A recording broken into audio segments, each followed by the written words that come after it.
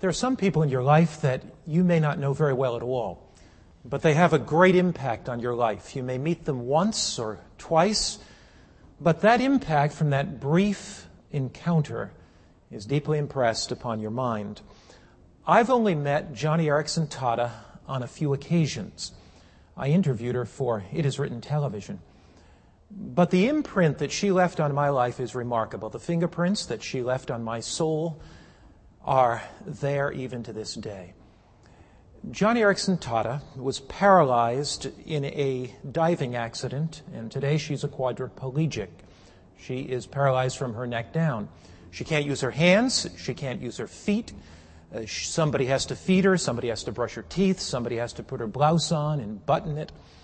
But she's a sought-after speaker, a talented musician, a gifted orator.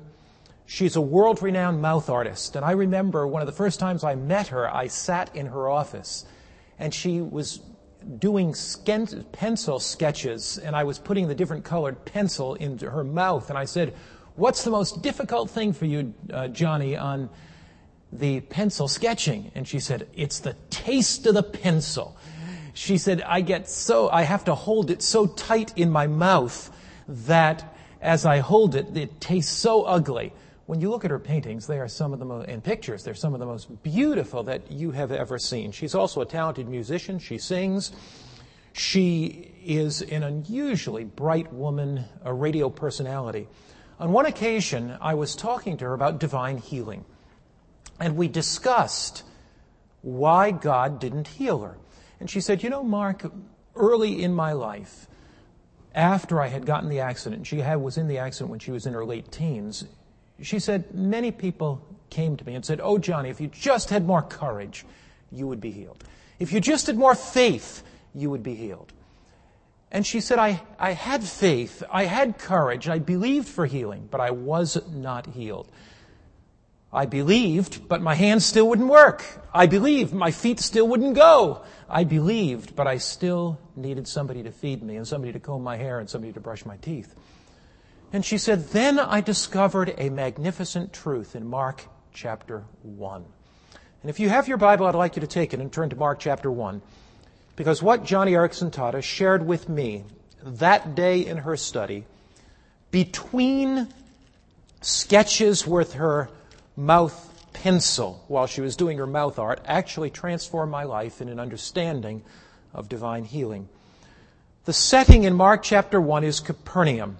Jesus is there in Galilee. He touches the blind eyes and they're opened. He touches the deaf ears and they are unstopped. And gladness and joy sings through the land. Husbands have their wives who were dying and on their deathbed restored to them. Parents see their little children dance and play again, and their palsied limbs are healed. Even Peter's mother, who was dying, feels the touch of Christ. Mark chapter 1, verse 29 and onward. Now, as soon as they had come out of the synagogue, they entered the house of Simon and Andrew with James and John. But Simon's wife's mother lay sick with a fever, and they told him about her at once. So he came and took her by the hand and lifted her up, and immediately the fever left her, and she served them. Verse 32, now at evening when the sun had set, they brought to him all who were sick and those who were demon-possessed. And the whole city was gathered together at the door. And he healed many who were sick with various diseases and cast out demons. As you see the story, hundreds, thousands were gathered there. And Jesus began his work of healing. It's one of the rare instances in the New Testament where Christ heals a whole village.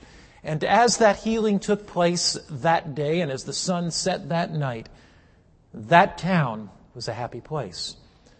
The next morning, Jesus, according to verse 35, rose up a great while before day and he went out to pray. And while Christ was praying, Simon and many townspeople were searching for Christ. Verse 37. When they found him, they said to him, everybody is looking for you. In other words, Jesus, your medical missionary work has captured the attention of the whole town. Jesus, you are the most popular person around. Your fame has spread through all of Galilee. Jesus, look, There are children dancing in the streets. Jesus, look, husbands have been restored to their wives and wives to their husbands. Jesus, look, you've healed parents that have been aged and they're going to die. Jesus, you're the most popular person around. But there are more people yet to heal. There's a little boy over there. His arm is all withered, Jesus. He's waiting for healing. Jesus, there's a man over there. His ears are deaf. He's waiting for healing. Jesus, there's a woman born blind. She's waiting for healing. And the most amazing thing possible happens. All the people are waiting to be healed. And Jesus walks away. He does not heal one person that day. He leaves the blind standing there. He leaves the deaf with their hearing impaired. He leaves the dumb, and they still don't speak. He leaves those with withered arms and those shaking head to toe with the palsy. And the disciples are saying, Lord, they're all here. Lord, work your magic, work a miracle. And Jesus walks away. As Johnny Erickson Tata told me that story, she said, Pastor Mark, do you know why Jesus walked away? Why didn't he heal? The next verse, Mark chapter 1, verse 38 tells us, But he said to them, Let us go to the next towns, that I may preach there also, because for this purpose I've come forth. Jesus, the great medical missionary, did not primarily come forth to open blind eyes.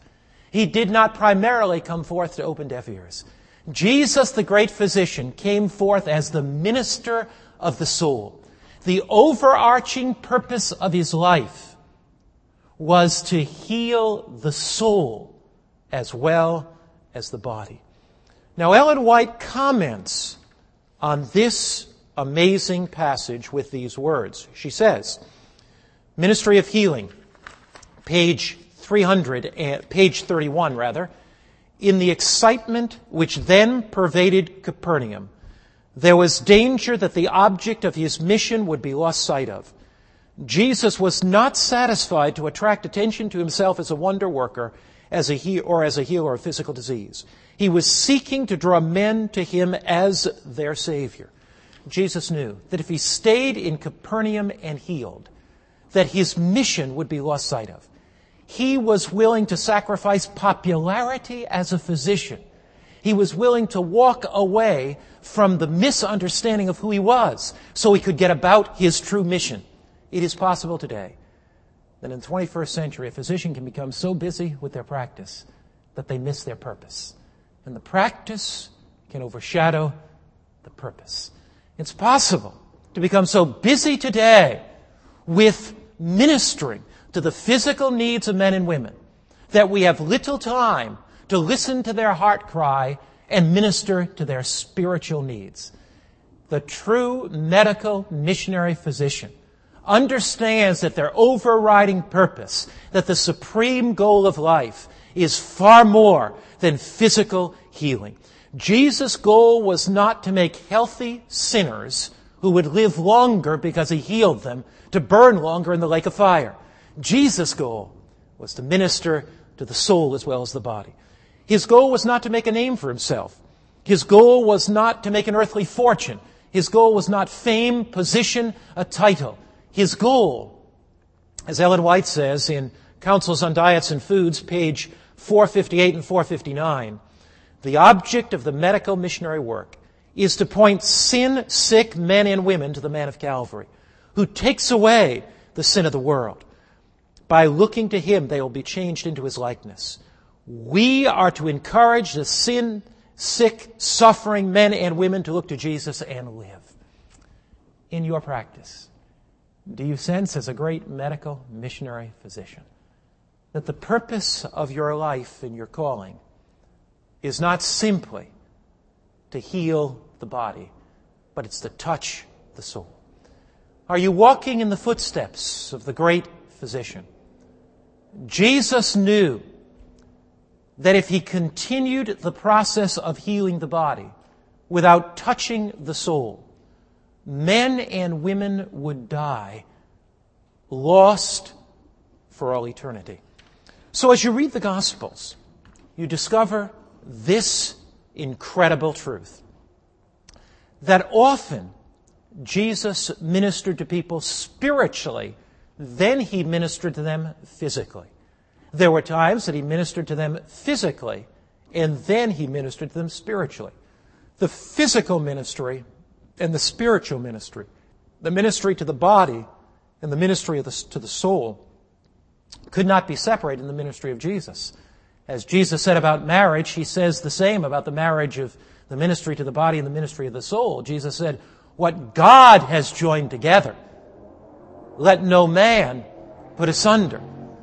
God has united the physical and spiritual ministries of life. Matthew, the 9th chapter, illustrates that magnificently. Matthew chapter 9. And we look there at Matthew 9, verses 1 and onward.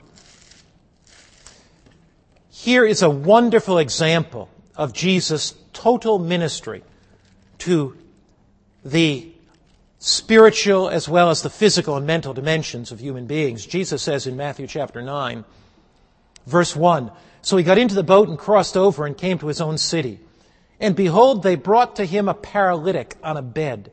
And Jesus, seeing their faith, incidentally, faith is something that you see.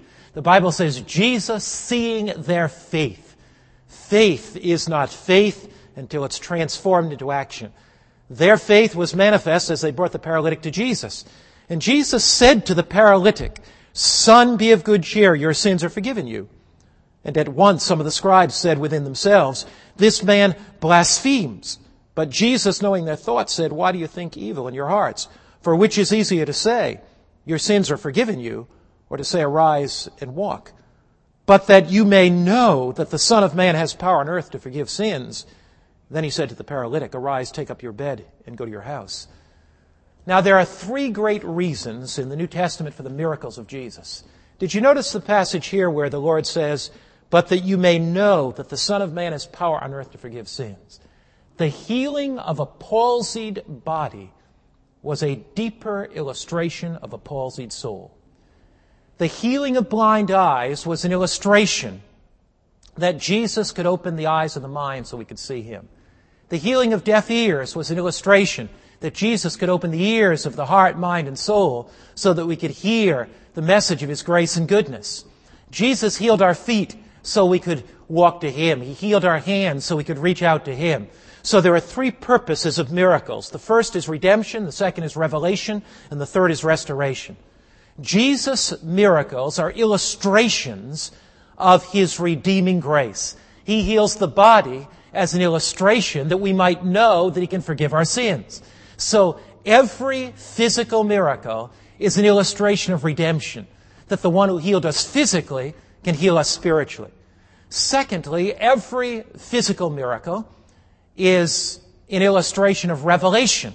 It is a revelation of how good God is. As Jesus walked among us, he revealed to us that God doesn't want us sick, that God wants us healthy. He revealed to us what God is like. Satan said God is unfair, God is unjust. Satan even says God's the cause of sickness.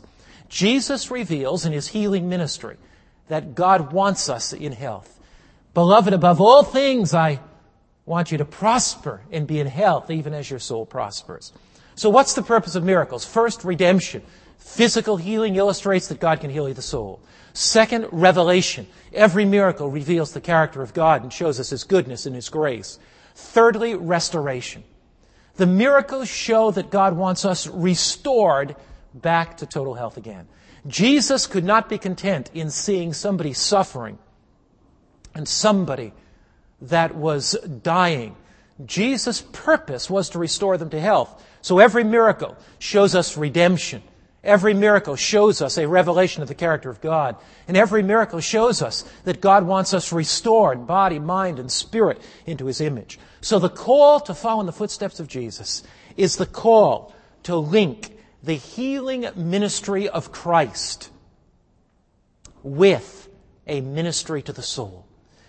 We see a portrait of Jesus in his healing ministry. We see the overriding purpose of his life. We get a glimpse of that overriding purpose of his life. Jesus was not content to let a woman touch the hem of his garment and walk away healed. He could have done that very easily. He was in the crowd. Here was a woman that had an issue of blood for years. She had gone to many physicians, and the Bible says she was not helped at all, but was only worse. But she touched the hem of his garment with the concentrated faith of her life. In the energy of Jesus, the life-giving love of divinity flowed through him and healed her instantly. Why did he say to the disciples, "Who touched me?" Why did he say that? The disciples were surprised. They said, "Lord, you're in the crowd and people are jostling you, and you say, 'Who touched me?'" Why did he say that? Why did he just let her go on into insignificance? Because he wasn't content to let her touch the hem of his garment and go on. Are you, as a Christian physician, content to let people touch the hem of Christ's garments? Oh, that physician is so kind. Oh, they are so loving. Oh, they are so capable and competent. Do you want to be known as a godly Christian physician?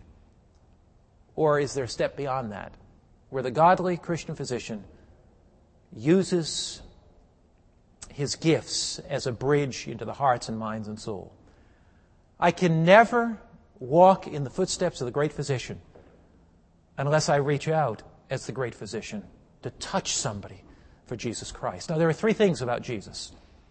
I will never see patients through the eyes of Christ unless I understand the overarching purpose of Christ.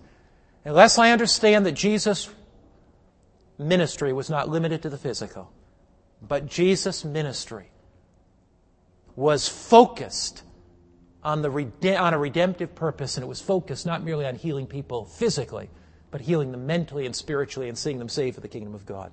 Now, there's a second feature about Jesus' healing ministry. The first is his overruling purpose is redemption.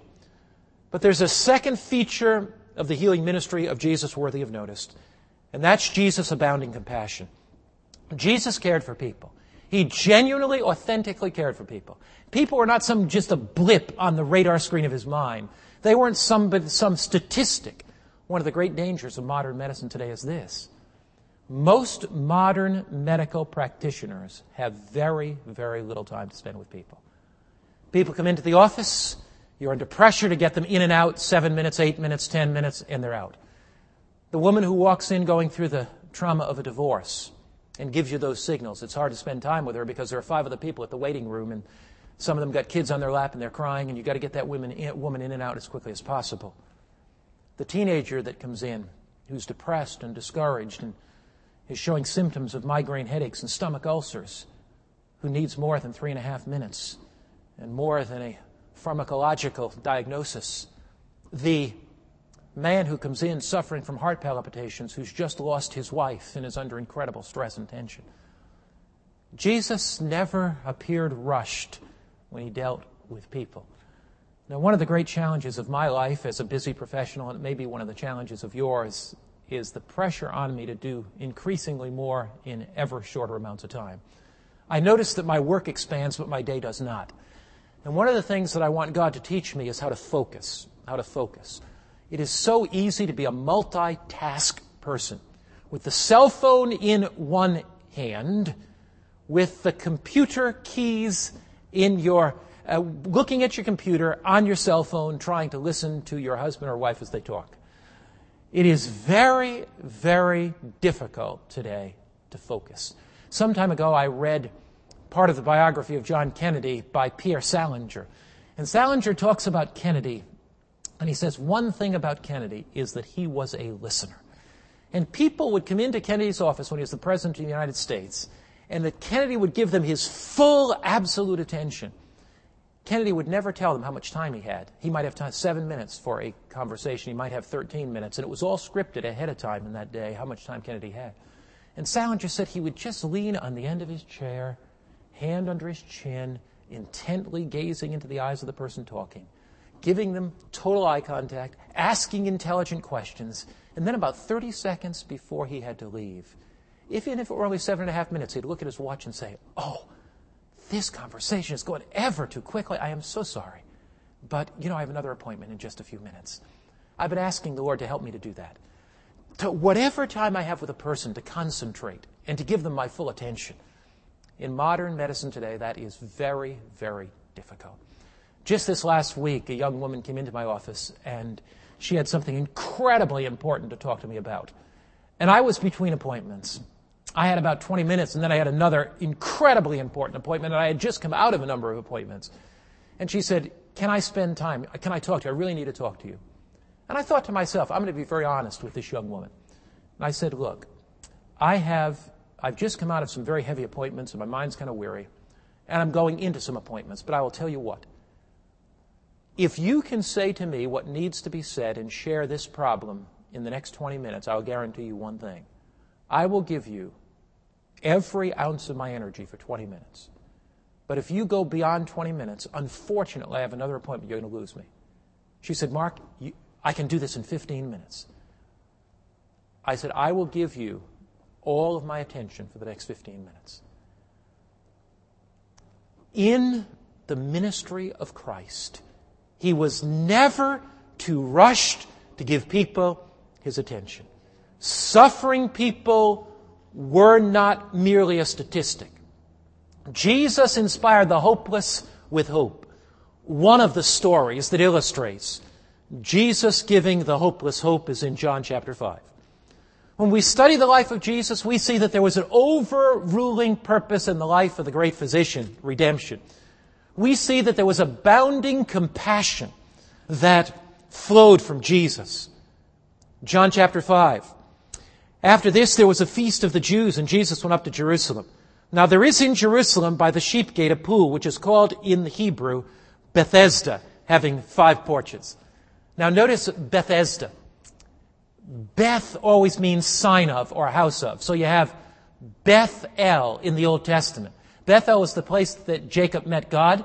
El is Bethel. El is Elohim for God. Beth is sign of. So Bethel is the house of God. And so Jacob meets God with his vision at Bethel, the house of God.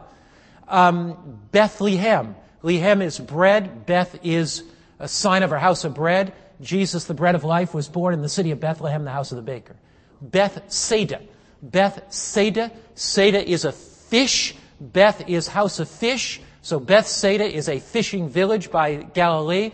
And Jesus called Peter and John to be the fishers of men at the fishing village Bethsaida. Bethesda. Esda is mercy. Beth is house of mercy. Imagine this scene. There are helpless sufferers lying on the ground. 300, 400, 500 of them. They're lying around a pool.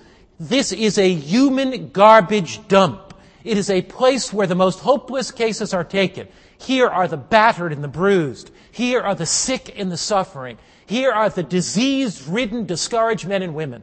They have blind eyes. Their matter-encrusted eyes are oozing over with pus as flies and other vermin light on their eyes. Here are men and women that have not had a shower, not have a bath for year after year after year. Their long hair and their tattered garments are smelly and they stink. Here is a human garbage dump. Here is a crowd of hopeless humanity.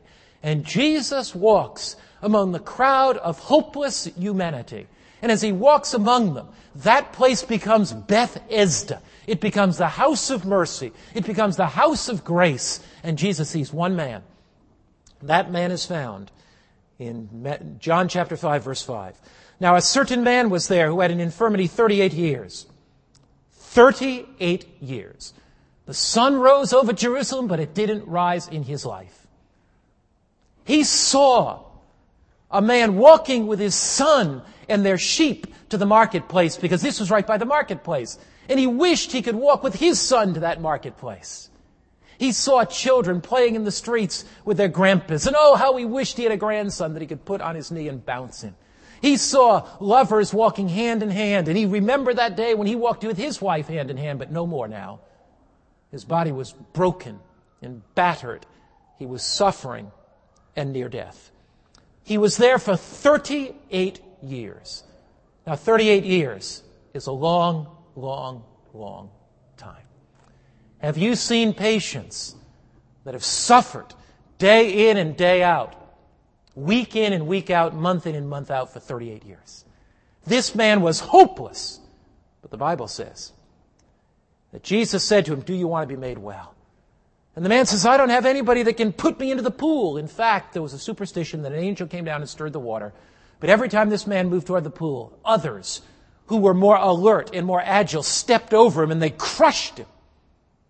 And Jesus said, rise and take up your bed and walk. And he did. Now, there is something that amazes me about this story. Ellen White comments on it. And I was shocked when I read it. Because I think that if I knew what Jesus knew when he went up to that man, I would have treated him differently. Desire of Ages, page 202. But the Savior saw one case of supreme wretchedness. This man was supremely wretched. It was that of a man who had been a helpless cripple for 38 years. His disease, now don't miss this, his disease was in a great degree, not in a little degree, was in a great degree the result of his own sin. And it was looked upon as a judgment from God. Evidently, this man was well known. He lived a profligate, disobedient life of sin. And as the result of sin, he brought disease upon himself. Now, if Jesus, I was almost said if Jesus were an Adventist physician, but I don't want to say that. If Jesus were like some health reforming Adventist, Jesus would have said to him, you know, I'd like to heal you, but I can't. And the reason I can't is because you brought this disease upon yourself. Had you been obedient to the laws of health, you wouldn't be in this situation. Jesus didn't talk to the man about the reason for his disease. Jesus did not say to the man, if you're obedient to the laws of health, and Jesus didn't give him a lecture on the 8 natural remedies, drinking water, taking a walk, eating a good diet, etc. Jesus did not even talk to him about the confession of his sin ahead of time. Jesus did not allow the man's sin to get in the way of the man's healing. Because Jesus knew that love always comes before obedience. And if Jesus revealed his love to the man, the man would fall in love with Christ and thus obey him. So it is not you obey him, then you love him. It's you love him and then you obey him. Just a few weeks ago, I was in one of the European countries and we were talking about miraculous healing. And I asked if anybody had any questions. And a lady raised her hand and here was her question. And I was rather shocked with it.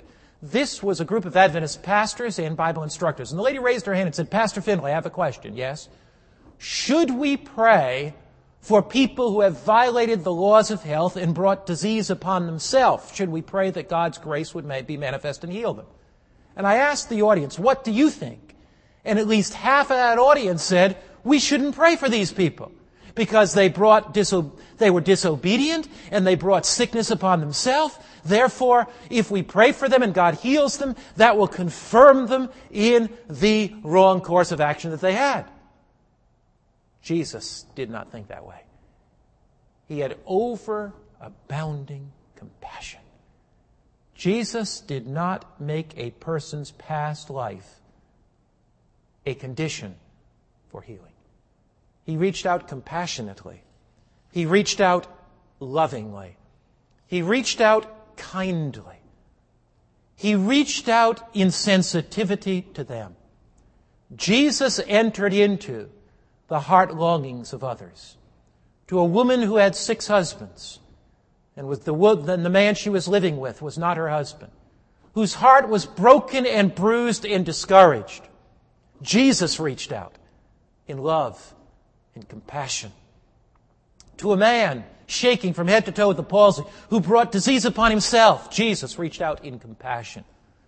To Peter, whose mother was dying of fever, Jesus reached out in compassion. I am convinced that if our hearts were overflowing with the compassion of Jesus, and we reached out in love like Jesus did, men and women would flock to the Savior, because our loving is not conditional upon their behavior. 9th volume of the Testimonies, page 189. If we would humble ourselves before God and be kind and courteous and tender-hearted and pitiful, there would be 100 conversions to the truth where there is now only one. It wouldn't cost us any money. Don't have to advertise for that.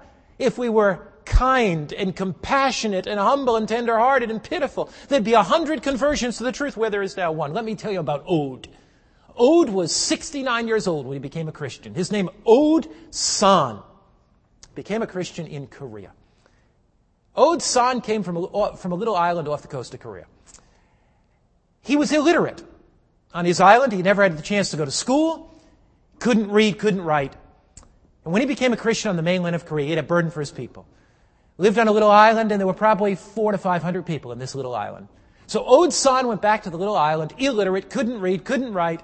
And when he got upon the island, he began to reveal God's love to the people there. 3 months later, he sent a note to his mission headquarters. He could not write the note because he couldn't read or write, but he had one of his friends write it. And the note said 2 words, come preach, Ode San. The note came back to the headquarters, and the mission president read it. Come preach, Ode San. And they said, we know Ode. He is a godly man. He doesn't know much. He's a kind of a illiterate guy. But if Ode San says, come and preach, there must be a reason why. So they came out to that little island, and they found 400 people ready to accept Jesus, the gospel, and be baptized. The mission president was amazed. He went to Ode San. He said, Ode, we've tried to reach this island with missionaries for year after year after year. We couldn't reach them. What did you do? You can't read or write. And Ode San said, well, sir, when I got here, I looked for if anybody was sick on this island. And they said, there's an old man sick over there. And I just went and I cut his wood for him, and I brought it into the little house to warm him up. I heated his water for him. I went and sat by his bed and held his hand and told him he was going to make it through his sickness. And a few days he got well. And then I said, who else is sick? And I went over here and over there. And in 3 months, I visited almost every house on the island. You know, somebody was always getting sick. And pretty soon I was well known among the island because I visited the sick. I was kind and compassionate and humble and loving to them. And I cared for them. And they said, Ode San, why do you do this? And he said, because of my Jesus. And they said, we want to know about that Jesus too. And there was a breakthrough in that island. Before Seventh-day Adventists ever had sanitariums, James and Ellen White opened their own home. And their home became a mini sanitarium. Ellen White tells that story in the Review and Herald, July 26, 1906. She says, the Lord gave me great light to be a medical missionary worker.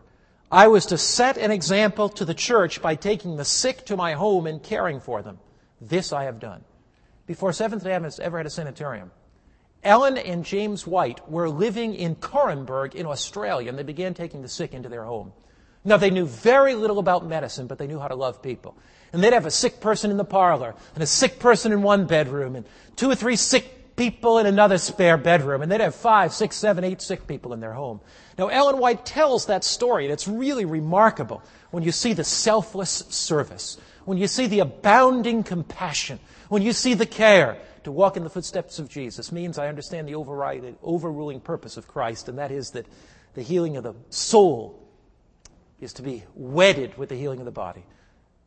To see patients as Jesus sees them is to see them with eyes of compassion, to have our hearts filled with overbounding compassion. Ellen White writes, she says, before there were any sanitariums among us, my husband and I began a work in medical missionary lines. We would bring to our house cases that had been given up by the physicians to die. When we knew not what to do for them, we would pray to God most earnestly, and He would always send His blessing. He is the mighty healer, and He worked with us. We never had time or the opportunity to take a medical course. We never had time or opportunity, she says, to take the medical course. But we had success as we moved out in fear of God. We sought Him for wisdom at every step. This gave us courage in our labor. Thus we combined prayer and labor. We used the simple water treatments and then tried to fasten the eyes of the patients on the great healer. We told them what He could do for them. If He can inspire the patients with hope, this is greatly to their advantage. Ellen White, with eyes of compassion, reached out in love to the sick around her. True medical missionaries do not treat people as things. They don't treat people as statistics. They don't treat people as some commodity. They treat them with eyes of compassion. Their hearts weep with those that weep. And they embrace those that are hurt and bruised. And it's that love that touches their heart. Here's a little aside on the story of Ellen White. Long after Ellen White's death, she died in 1915. Just after the Second World War in Australia, there was a great shortage of lumber, as there was a shortage of lumber and building material in many places because so much effort had gone into the war effort. The Seventh-day Adventists wanted to build a church in Kronenberg. And as they were working on that church, they could get no lumber. So one of the Adventist pastors, and this was 40 years after Ellen White took the sick in her home, 40 years later, one of our pastors and one of his elders were looking for lumber. And they thought, if we can get a few scraps from each lumber yard, we can begin to piece this together, we can at least start, and so forth. So they went down to a lumber yard in Kronenberg, and as they were talking to the elderly gentleman who was the owner of the lumber yard, he said, "Where are you from?" They said, "Oh, up at the Seventh Adventist Church, up at Kronenberg." He said, "Have you ever heard of Ellen White?" And they smiled, and they said, "Certainly. I mean, she was here. We believe that she was especially inspired by God." He said, "As a little boy, I watched her life. I played in the neighborhood where her home was. And Ellen and James White were loving, compassionate people. They took into their home the sick and the suffering. I am not a Seventh-day Adventist, but if you want to build a church and you have anything to do with that woman, I know that this is going to be a godly group of people that love this community, and this church is going to be better in the community. You don't have to go to one other lumber yard. I will give you all the lumber you need for your church. Day by day, week after week, month after month, Jesus, the living Christ, reached out to touch others in abounding compassion. To see patients through Jesus' eyes means we see them first, not merely as bodies, but we see the overruling and riding purpose of Jesus' life to win their souls for the kingdom. Second, to see patients through Jesus' eyes means that we see them through the eyes of abounding compassion, and we pour our life out for them as Jesus did. Thirdly, to see patients through Jesus' eyes means that we will go to any length and make any sacrifice to see people well physically, mentally, and spiritually. We recognize that being a physician or being a dentist is not a profession, that it's a calling. The great physician did not simply give his time. He did not simply give his money. The great physician simply didn't give his energy. The great physician gave his life. Matthew chapter 20 and verse 28. The scripture says in Matthew 20 verse 28, "Just as the Son of Man did not come to be served, but to serve and to give his life a ransom for many." Jesus' ministry was not focused around titles or position or honor or fame. Jesus, the served of all, became the servant of all. Jesus, the Lord of all the universe, became the servant of all humanity. Jesus, the Creator, stooped to minister to his creatures. Jesus, the one at whose feet angels bowed and sang, "Holy, holy, holy," bowed at the dirty feet of his disciples and took a towel and washed their feet. His life was not lived to please himself, it was lived to please others. The spirit of the great physician is the spirit of self-sacrificing, loving service, where our lives are poured out for others. Come follow the footsteps of a great medical missionary. Dr. David Livingstone was probably the greatest man of his generation. I have been to Livingstone's grave in Westminster Abbey in London.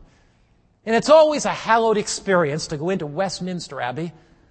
Buried in Westminster Abbey are kings and queens of England.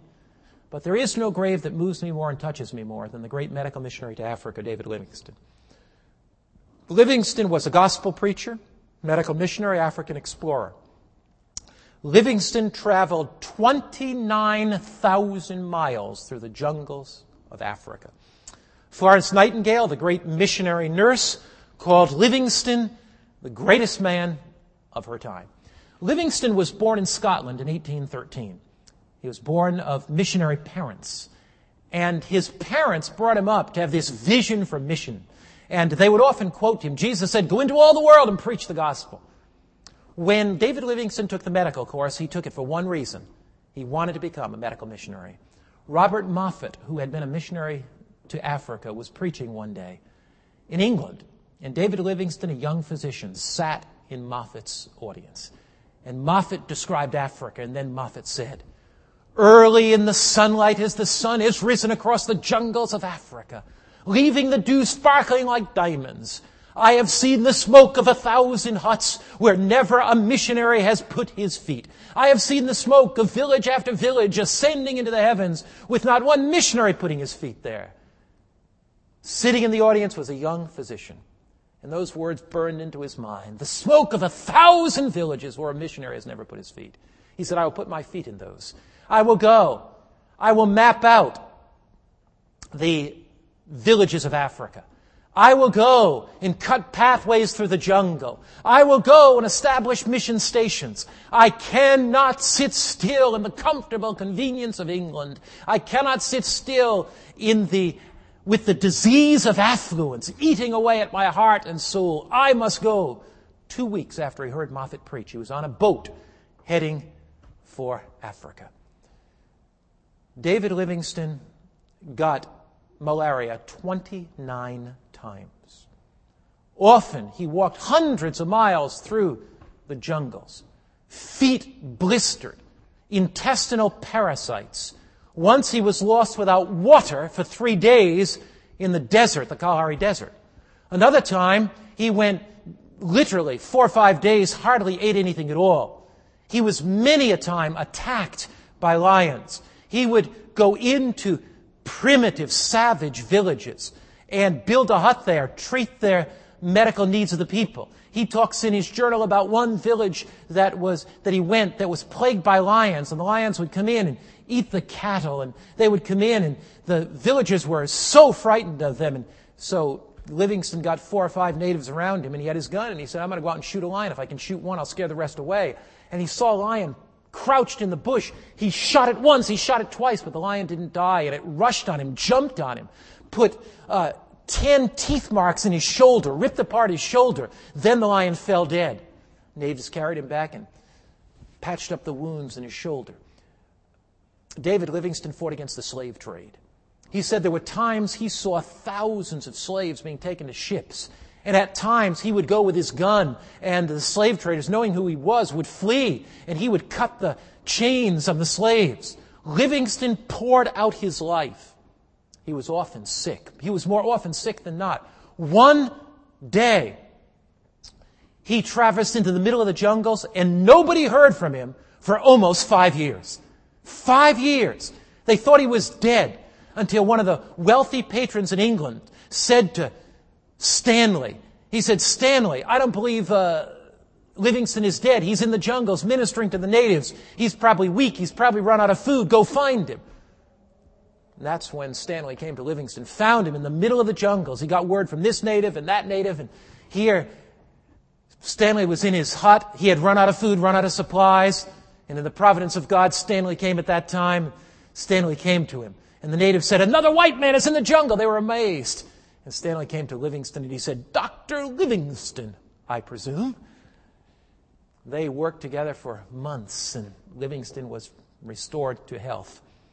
Livingstone wrote these words, "God had only one son, and he was a missionary and a physician. A poor, poor imitation I am of him. But in his service I wish to live, and in it I wish to die."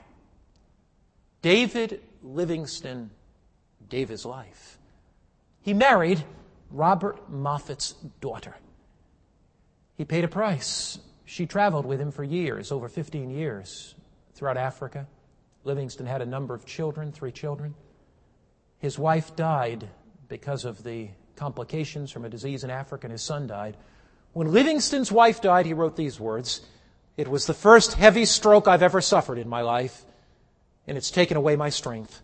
I wept over her who well deserved my tears. I loved her when I married her, and the longer I lived with her, the more that I loved her." He lost his wife in the jungles of Africa. He lost his children. In the modern affluence of 21st century society, we think it's a sacrifice when the fuse blows on the jacuzzi and the water isn't warm and we can't use it anymore. In the modern, sophisticated, materialistic 21st century, the disease of affluence has bitten even us. And to us, sacrifice is often an unknown word. But to be a medical missionary means to walk in the footsteps of the one who gave his all. It means to walk in the footsteps of the one that was nailed to a cross, and with blood running down his hands and a crown of thorns upon his head and a spear wound in his side, he cries from an old, rugged cross, "Father, into your hands I commend my spirit or my life." To walk in the footsteps of Jesus, the great medical missionary, means at times to sacrifice our wishes for his. It means at times that our desires are secondary to his. It means at times that we will put aside things that we want to do, that even we could do, that we put aside the good for the best. We put aside the ordinary for the extraordinary. We put aside the mundane for the spiritual. We put aside the earthly for the eternal. David Livingston wrote in his journal, "I will place no value on anything I do or anything I possess, except it be in relation to the cause of Christ." I will place no value on anything I do or anything I possess, except it be in relation to the cause of Christ. Will you today walk in the footsteps of the great physician, with the overruling purpose of your life to touch somebody for the kingdom of God? Will you walk in the footsteps of the great physician, not judging the people that God brings into your path, but with abounding compassion, reaching out to them in love? Will you let everything you do be governed by the cross of Christ and the cause of Christ? Will you let your life be guided by the overruling purpose of seeing people won to the kingdom of God? Will you abound with compassion over lost people without judging but ministering in love? Will you make your wishes secondary to the cause of Christ, living sacrificially, walking in the footsteps of Jesus? If you will, you will be a true medical missionary. Everything else is a cheap imitation. Everything else is a counterfeit. Jesus appeals to you today to walk in his footsteps in a mission of salvation. If you do, one day, on streets of gold, in a place called glory, in a land called heaven, somebody's going to walk down those streets and throw their arms around you, and with tears running down their face, look in your eyes and say, "Doc, thank you so much. You prayed for me in your office. When I gave up hope, you restored it to my soul. When I was about to give up, you took time with me. In fact, Doc, even after office hours, you drove to my house and you opened the Word of God, and my heart was touched and my life has changed, and I'm here because of you." The true medical missionary reaches out in love because Jesus reached out in love. Let's pray together. Father, we thank you that Jesus, the true medical missionary, inspires us to be more than we are. He inspires us to lift our vision from what is to what can be. Father, may the purpose of his life be the purpose of our life. May his compassion be our compassion.